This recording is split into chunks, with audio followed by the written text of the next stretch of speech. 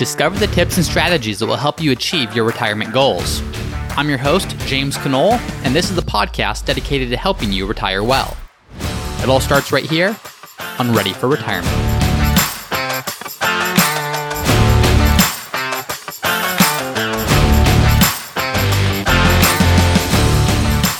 Hi everyone, and welcome back to another episode of Ready for Retirement. I'm your host, James Knoll, and as investors, we invest because we want to make money. It's pretty simple, pretty straightforward. We also recognize as investors that in order to make that money or get that growth on our portfolio, there is a degree of uncertainty and risks that we have to accept. That's a pretty normal trade-off that I think most people would say is fair. But when that uncertainty and that risk doesn't seem to be being rewarded, it's only natural to question our investment strategy. And if you look at investments and all the different investments you can make over the past several years, called the past decade, it's very clear that certain international investments have not performed that well. When we look at the risk and the uncertainty we're accepting with those types of investments, we look at them and say, where's the corresponding return? And they seem to be underperforming other parts of the market. So on today's episode, we're going to talk about that. And is it time to give up on international investing? How should we view international investing in the context of our portfolio? And really set some steps for how to view this in the proper light. Now, before we do so, I wanted to give a quick shout out for this review. I want to do a review of the week, and this one comes from David JMZ is the username, and David says, outstanding content. Really great content, concise and to the point and balanced, also short enough and focused I can go back easily and make notes since I don't have the filler of some shows. Great pacing and great job. Thank you, David. I appreciate that. And if you're listening and wouldn't mind leaving a review, it helps more people get excited to listen or catches more people's attention as they're scrolling. So please leave a review. And if you have not already done so, please make sure to check us out on YouTube under Root Financial Partners. A lot of this content is being taken to YouTube as well as other information too. All right, so back to the episode. Let's talk about international investing. Should we do it? Shouldn't we do it? The data, the returns, they don't seem to have been there. So what do we do with this information going forward? Well, let's look at the last decade. So really from 2010 to 2020, let's look at information there to frame this to see what we should do going forward. Well, from 2010 to 2020, so January 1st of 2010 until December 31st, really of 2019, the S&P 500, it averaged a growth rate of 13.55% per year. So when you average a 13.5% growth rate per year, that led to a total return of over 256% over the course of the decade, meaning $100,000 invested in the S&P 500 on January 1st of 2010, it grew to $356,000, over $356,000 by the end of the decade. That is growth alone. So take out the principal there. That's growth of over $250,000 on the initial $100,000 that was invested at the very beginning. So that's been a great experience. And a lot of people have seen this and they've then compared it to international investing. Now, while the S&P 500 measures big and medium-sized companies in the US, we have to look at an index that measures international investments. And there's a whole bunch of indices that do this, but I'm looking at the MSCI EAFE index. EAFE stands for it's EAFE, Europe, Australasia, and the Far East. And it's going to track large and mid-sized companies, very much like the S&P 500 does, but over a whole bunch of international developed markets. These could be the UK, Canada, Australia, Germany, France, etc., etc. Now, this index, over that same time period, from 2010 to 2020, it had an average annualized return of 5.5% per year. Now, that 5.5% annualized over a decade led to a total return of just under 71%, meaning $100,000 invested led to about $70,800 of growth, whereas $100,000 invested in the S&P 500, that led to over $256,000 of growth. So this naturally just asks the question, why would we own this? Why would we own an underperforming asset class when right here in our own backyard, we could just own the S&P 500 and call it a day?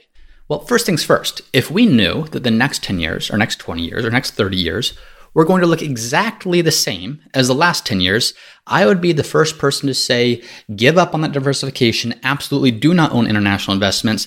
There would be no reason to, when we could simply own the S&P 500 and outperform by a significant margin. The challenge, though, of course, is we cannot predict what the next 10 years are going to hold or the next 20 years and beyond are going to hold. So if we knew that this was going to continue, this would be very easy. Investing would be very easy.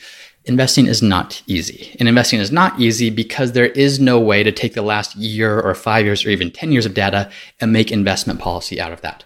So let's take a look at this, because one of the biggest challenges of successful investing is maintaining the right perspective. So let's look at a more long-term perspective and see what that data shows us. Number one, let's start with this. Let's start with understanding what percentage of the global stock market is represented by the companies in the S&P 500, or even just in the United States. If the S&P 500 is just big companies and some medium companies, look at all stocks in the United States and add up the market capitalization, so the total value of all stocks in the United States, and then add up the value of all stocks across the world, the US and beyond. Well, when you do that, as of the end of 2020, the US represented about 57% of the total global stock market capitalization. In other words, over half, a little over half of all the value of all the global stock market was here in the US. So what does that tell us? It tells us the US stock market should absolutely be a very big portion of a well-diversified portfolio because it makes up a very big portion of the overall global stock market as a whole. And to some extent, you may want this to direct your investment allocation.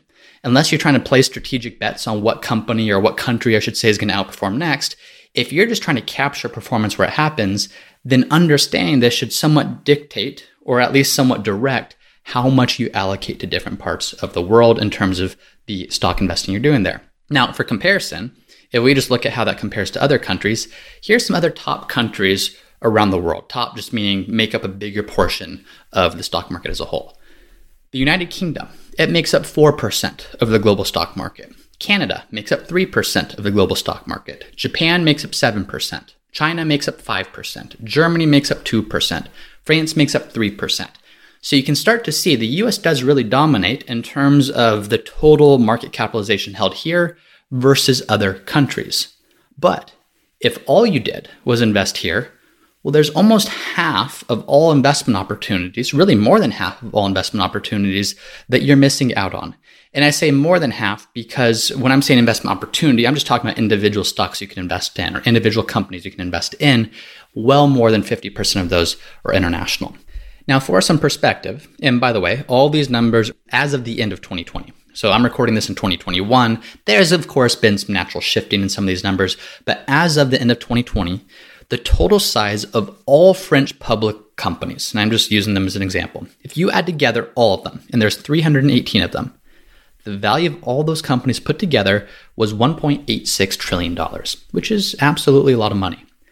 Well, Apple itself at that time was worth $2.25 trillion. So Apple itself was worth more than all the collective French companies put together. It was worth more than all the collective German companies put together or Canadian companies put together. So as you can see, there's a lot of value here in the US, not just in terms of value from their great companies standpoint, but value from the standpoint of if you just look at the relative size, the US should probably make up the core of a lot of people's portfolios, especially people who are here in the US, living in the US, spending US currency. There's some extra benefits of having US investments when this is your home country and your home currency. So looking at that, yes, you want to own the US, but you also do want to make sure you're not giving up on opportunities elsewhere because there is still a lot of opportunity out there when you look outside of the US borders. Now, number two, a second reason, outside just looking at what percentage of the global stock market is in the US, a second consideration is consider the last decade. So the numbers I gave at the beginning of this podcast of looking at the last decade from 2010 to 2020, the US absolutely smoked international investments. And it's causing a lot of people to say, why on earth would we even own these international investments? I've been told it helps to diversify, but all it seems to be doing is holding my performance back. Why should we keep going? Well, I'm not going to tell you whether you should keep going or not, or how you should allocate your portfolio, but maybe these numbers will help to give some perspective. If we look at the decade prior to that, so from 2010 to 2020, the international markets handily beat the US market. But from 2020 to 2010, the story was a whole lot different. And in fact, if you look at the S&P 500's total return over that time period, And keep in mind, the total return from 2010 to 2020 was 256%, over 256%, which is a lot of money. It made for a lot of people. Well, the total return of the S&P 500 the decade before that was actually negative 9.1%. Meaning, had you invested all of your money in the S&P 500 on January 1st of 2000, and you ignored your statements, you ignored the news, you ignored the ups and downs, you said, you know what, I'm just going to put this money here just because it's going to be so fun to be surprised by how much money I have at the end of this decade. Well, had you put your money in, had you put $100,000 into the S&P 500, you had about $91,000 left 10 years later. Meaning, inflation has gone up. The cost of living has gone up. You're probably closer to needing that money in your portfolio or your retirement goals. You're closer to that, but your investment value has gone down. Well, that's just if you own the S&P 500. If we look at the MSCI World Index, so this is just looking at the world ex-US, so not counting for US investments, the World Index, it averaged a total return of 17.5% over that decade. So still nothing super exciting, but at least kept you in the game. Now, if you recall from other episodes where we've talked about investing and talking about you could just go own the whole market, or you could also look for those aspects of the market that do tend to outperform over time, things like value companies, things like small companies, look at how those did.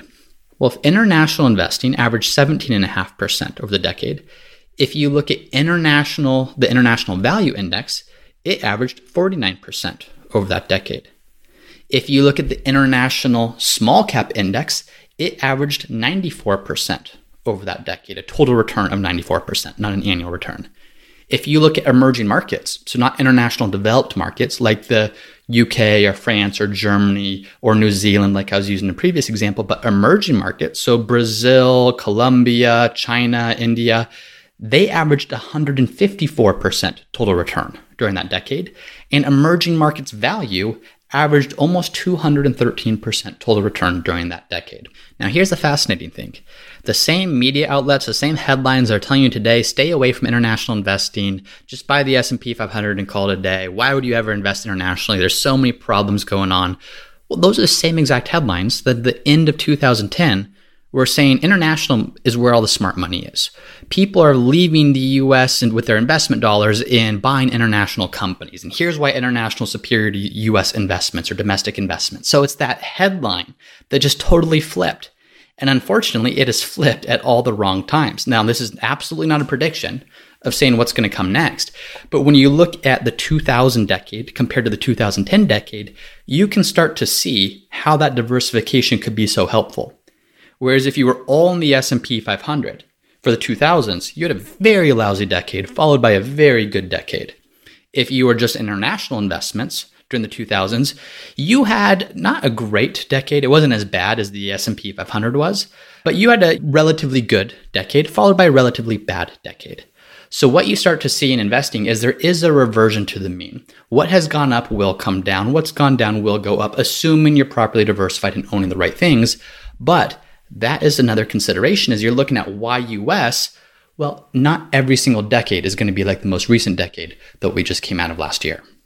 All right, now a third consideration that I would encourage you to look at when making this decision for yourself is so often when we talk about investing, it's okay, do I invest internationally or in the US? Or what percentage international and what percentage US? And it seems like a very binary decision. It's almost as if there's two countries. There's the country of the United States of America, and then there's the country of international. Well, that's not necessarily the case. And this is harder because we invest in the US. We know exactly what stocks are in this, what that market is. We've all heard of Apple and Google and Tesla and the different companies that we buy a lot of our goods and services from. But internationally, it sometimes just seems like this vague black hole that we don't really know what's going on. And all we hear is this news that it's underperforming the US. Well, here's the thing. When we invest in an international fund, sometimes we'll own a single fund that might own 20 to 50 different countries. So it makes it seem like international is just this one thing, but really within that fund, there's a whole bunch. And there are 23 different international developed markets that we can invest in. There's also international markets that aren't considered developed markets. They're considered emerging markets. And there are 27 different international emerging markets that we can invest in. So just for some examples, if you look at international developed markets, these are countries like Denmark, Netherlands, Sweden, Finland, New Zealand, Ireland, Japan, Portugal, Switzerland. The US is also going to be considered a developed market, but these are the international ones. Germany, Australia, Hong Kong, Canada, France, Italy, Norway, Austria, Spain, Singapore, Belgium, UK. Those are all international investments that we kind of have a tendency just to group together. On the emerging market side, so international emerging markets, you have Russia and Korea and Colombia and Peru and Mexico and Taiwan, Thailand, Malaysia, Czech Republic, Chile, Indonesia, Hungary, Brazil, South Africa, Philippines, India, China, Poland, Turkey, Egypt. Now, you do not need to keep all those straight. It's just a way of saying when you actually unpack what's going on in international investing, you have a tendency to see it's not just the US and then one other country, it's the US and a whole bunch of different countries. And here's the interesting thing. Over the past 20 years, as much as we've been mentioning that the US has outpaced international, has outperformed international over the past 10 years, over the last 20 years, if you look at all those countries I just listed and look at their stock market, the United States has never once been the top performer across all these countries. So we know that the United States as a whole has outperformed international as a whole, but United States, if you line out each individual country you can invest in, has never once been the top performer. In fact, if you take out the emerging markets, and if you were just to look at the global developed markets, which the US is one, the US has only held the top spot once, and that was in 2014 when it returned 12.7%. And the closest next market, or the runner-up, if you're going to compare them, was New Zealand, which returned 7.3%. And just for comparison, the worst developed market that year was Portugal, which had a return of negative 38%. So the last 10 years, the US has been close to the top, if you're going to itemize the performance of each individual country, but it really hasn't been the top in any but 1 year. So keep that in mind, that a lot of the best performance that's happening on a yearly basis isn't actually happening here in the US. It's just when we compare the US to all these countries as a whole, that's where the relative outperformance has been the past 10 years. Now, if you look the 10 years below that, or before that, from 2000 to 2010, that's where the US was close to the bottom in most years compared to a lot of these countries. Yeah, I'll look at a few years specifically just to shed some light on this. But in 2001, the United States stock market was down 12%. Well, the best international developed market that year was New Zealand, which was up 8.4%. And Russia was the top performing emerging market, which was up 56%. Well, the next year, after losing 12%, the US market was then down 23%. Well, the top performing international developed market that year, once again, New Zealand, it was up 24%. The best performing emerging market that year was the Czech Republic, which was up 44%. Now, in 2005, even when the US had a positive year, it was up 5%. Well, the top performing developed market that year was Canada, which was up 28%, but the top performing emerging market that year was Egypt, which was up a whopping 162%, followed by Colombia, which was up 107%. So as you see, when we stop looking at it as US versus international, but US is one of about 50 different markets we can invest in, then you can start to see how difficult it is to predict the winner year in and year out. And then finally, the fourth consideration I would look at when it comes to investing internationally is just diversification. Let's say, for example, that we knew the US markets, and I'm going to group them all together, and international markets would have the same exact performance over time going forward. Let's say they both return 10% per year on average. 10% is about what the US markets have averaged historically. Well, if you're working and you're in your working years and you're accumulating and you're not taking any money from your portfolio, all you care about is the average return. You could be maybe a little bit more justified in saying, well, you know what? I'm just going to own US markets because I don't care if my performance comes from US or international, some combination of the two. If it's the same return, I'm just going to go ahead and own the US, the stocks that I care about, or the stocks that I know, I should say. That's fine. If you get the same exact return, then it maybe doesn't matter as much. I'm going to take out the benefits of rebalancing for a second, but you're probably going to end up with about the same portfolio balance if those two markets return the exact same. Here's the thing though. In retirement, this is a completely different story. In retirement, it's not your average return that you care about. You've probably heard of sequence of return risk. It's, do you have an asset class that's gone up in value that you can take your income from every year? So retirement's a completely different story. While you're working, you could afford to go 10 years and have a negative 9% total return in the stock portion of your portfolio, like the S&P 500 generated in the 2000s. If you're retired though, and you're losing 9% over the course of 10 years, and on top of losing 9% in the investment value, you're also taking withdrawals at 4 to 5% per year, it's not too difficult to see how your portfolio will likely run out of money before you run out of living. So that's where you need to be diversified, because you need to make sure that you have different investments, some of which are going to go through long periods of time where they underperform, like international has in the last 10 years, like US has in the year before that or the decade before that. But do you have some investment that is going up in value that will be able to generate income for you so that you can go do the things you love? You can spend your time traveling and volunteering and time with family and doing the things that really excite you in retirement, as opposed to worrying about when is this negative return going to reverse? When are things going to start getting better? If you have a portfolio that's properly engineered and diversified to give you income regardless of what's happening in the market, or at least minimize the effects of the market, it's just going to lead to a much more comfortable, much more secure retirement than you would if you were totally dependent upon one aspect of the market. So that is it for today. Again, I just want to point out things to consider. International has lagged. There's no question about it. And as I said at the beginning, if we knew that that was going to continue the next 10 years, why would we own international investments? There simply wouldn't be any reason to. But when we expand our perspective and don't look at just the last 5 to 10 years, but look at the last 20 plus years, what we start to see is that tells a different story. And the international investing absolutely can play an important role in building out the best possible portfolio for yourself. So that is it. Thank you for listening. Again, check us out on YouTube. It's under the company name, Root Financial Partners, and I will see you all next time. Thank you for listening to another episode of the Ready for Retirement podcast. If you're enjoying the show, please subscribe and let me know by leaving a 5-star review. And as always, for a list of the notes and the resources mentioned in today's episode, you can find those at the Ready for Retirement website, which is readyforretirement.co. That's readyforretirement.co. And if you have a question that you would like for me to answer on a future episode, then you can also go to the Ready for Retirement website, readyforretirement.co. There's a page called Submit Your Question where you can submit a question for me to answer in a future episode. Thanks as always for listening, and I'll see you next time.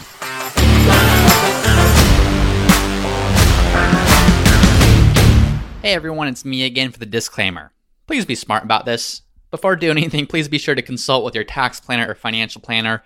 Nothing in this podcast should be construed as investment, tax, legal, or other financial advice. It is for informational purposes only.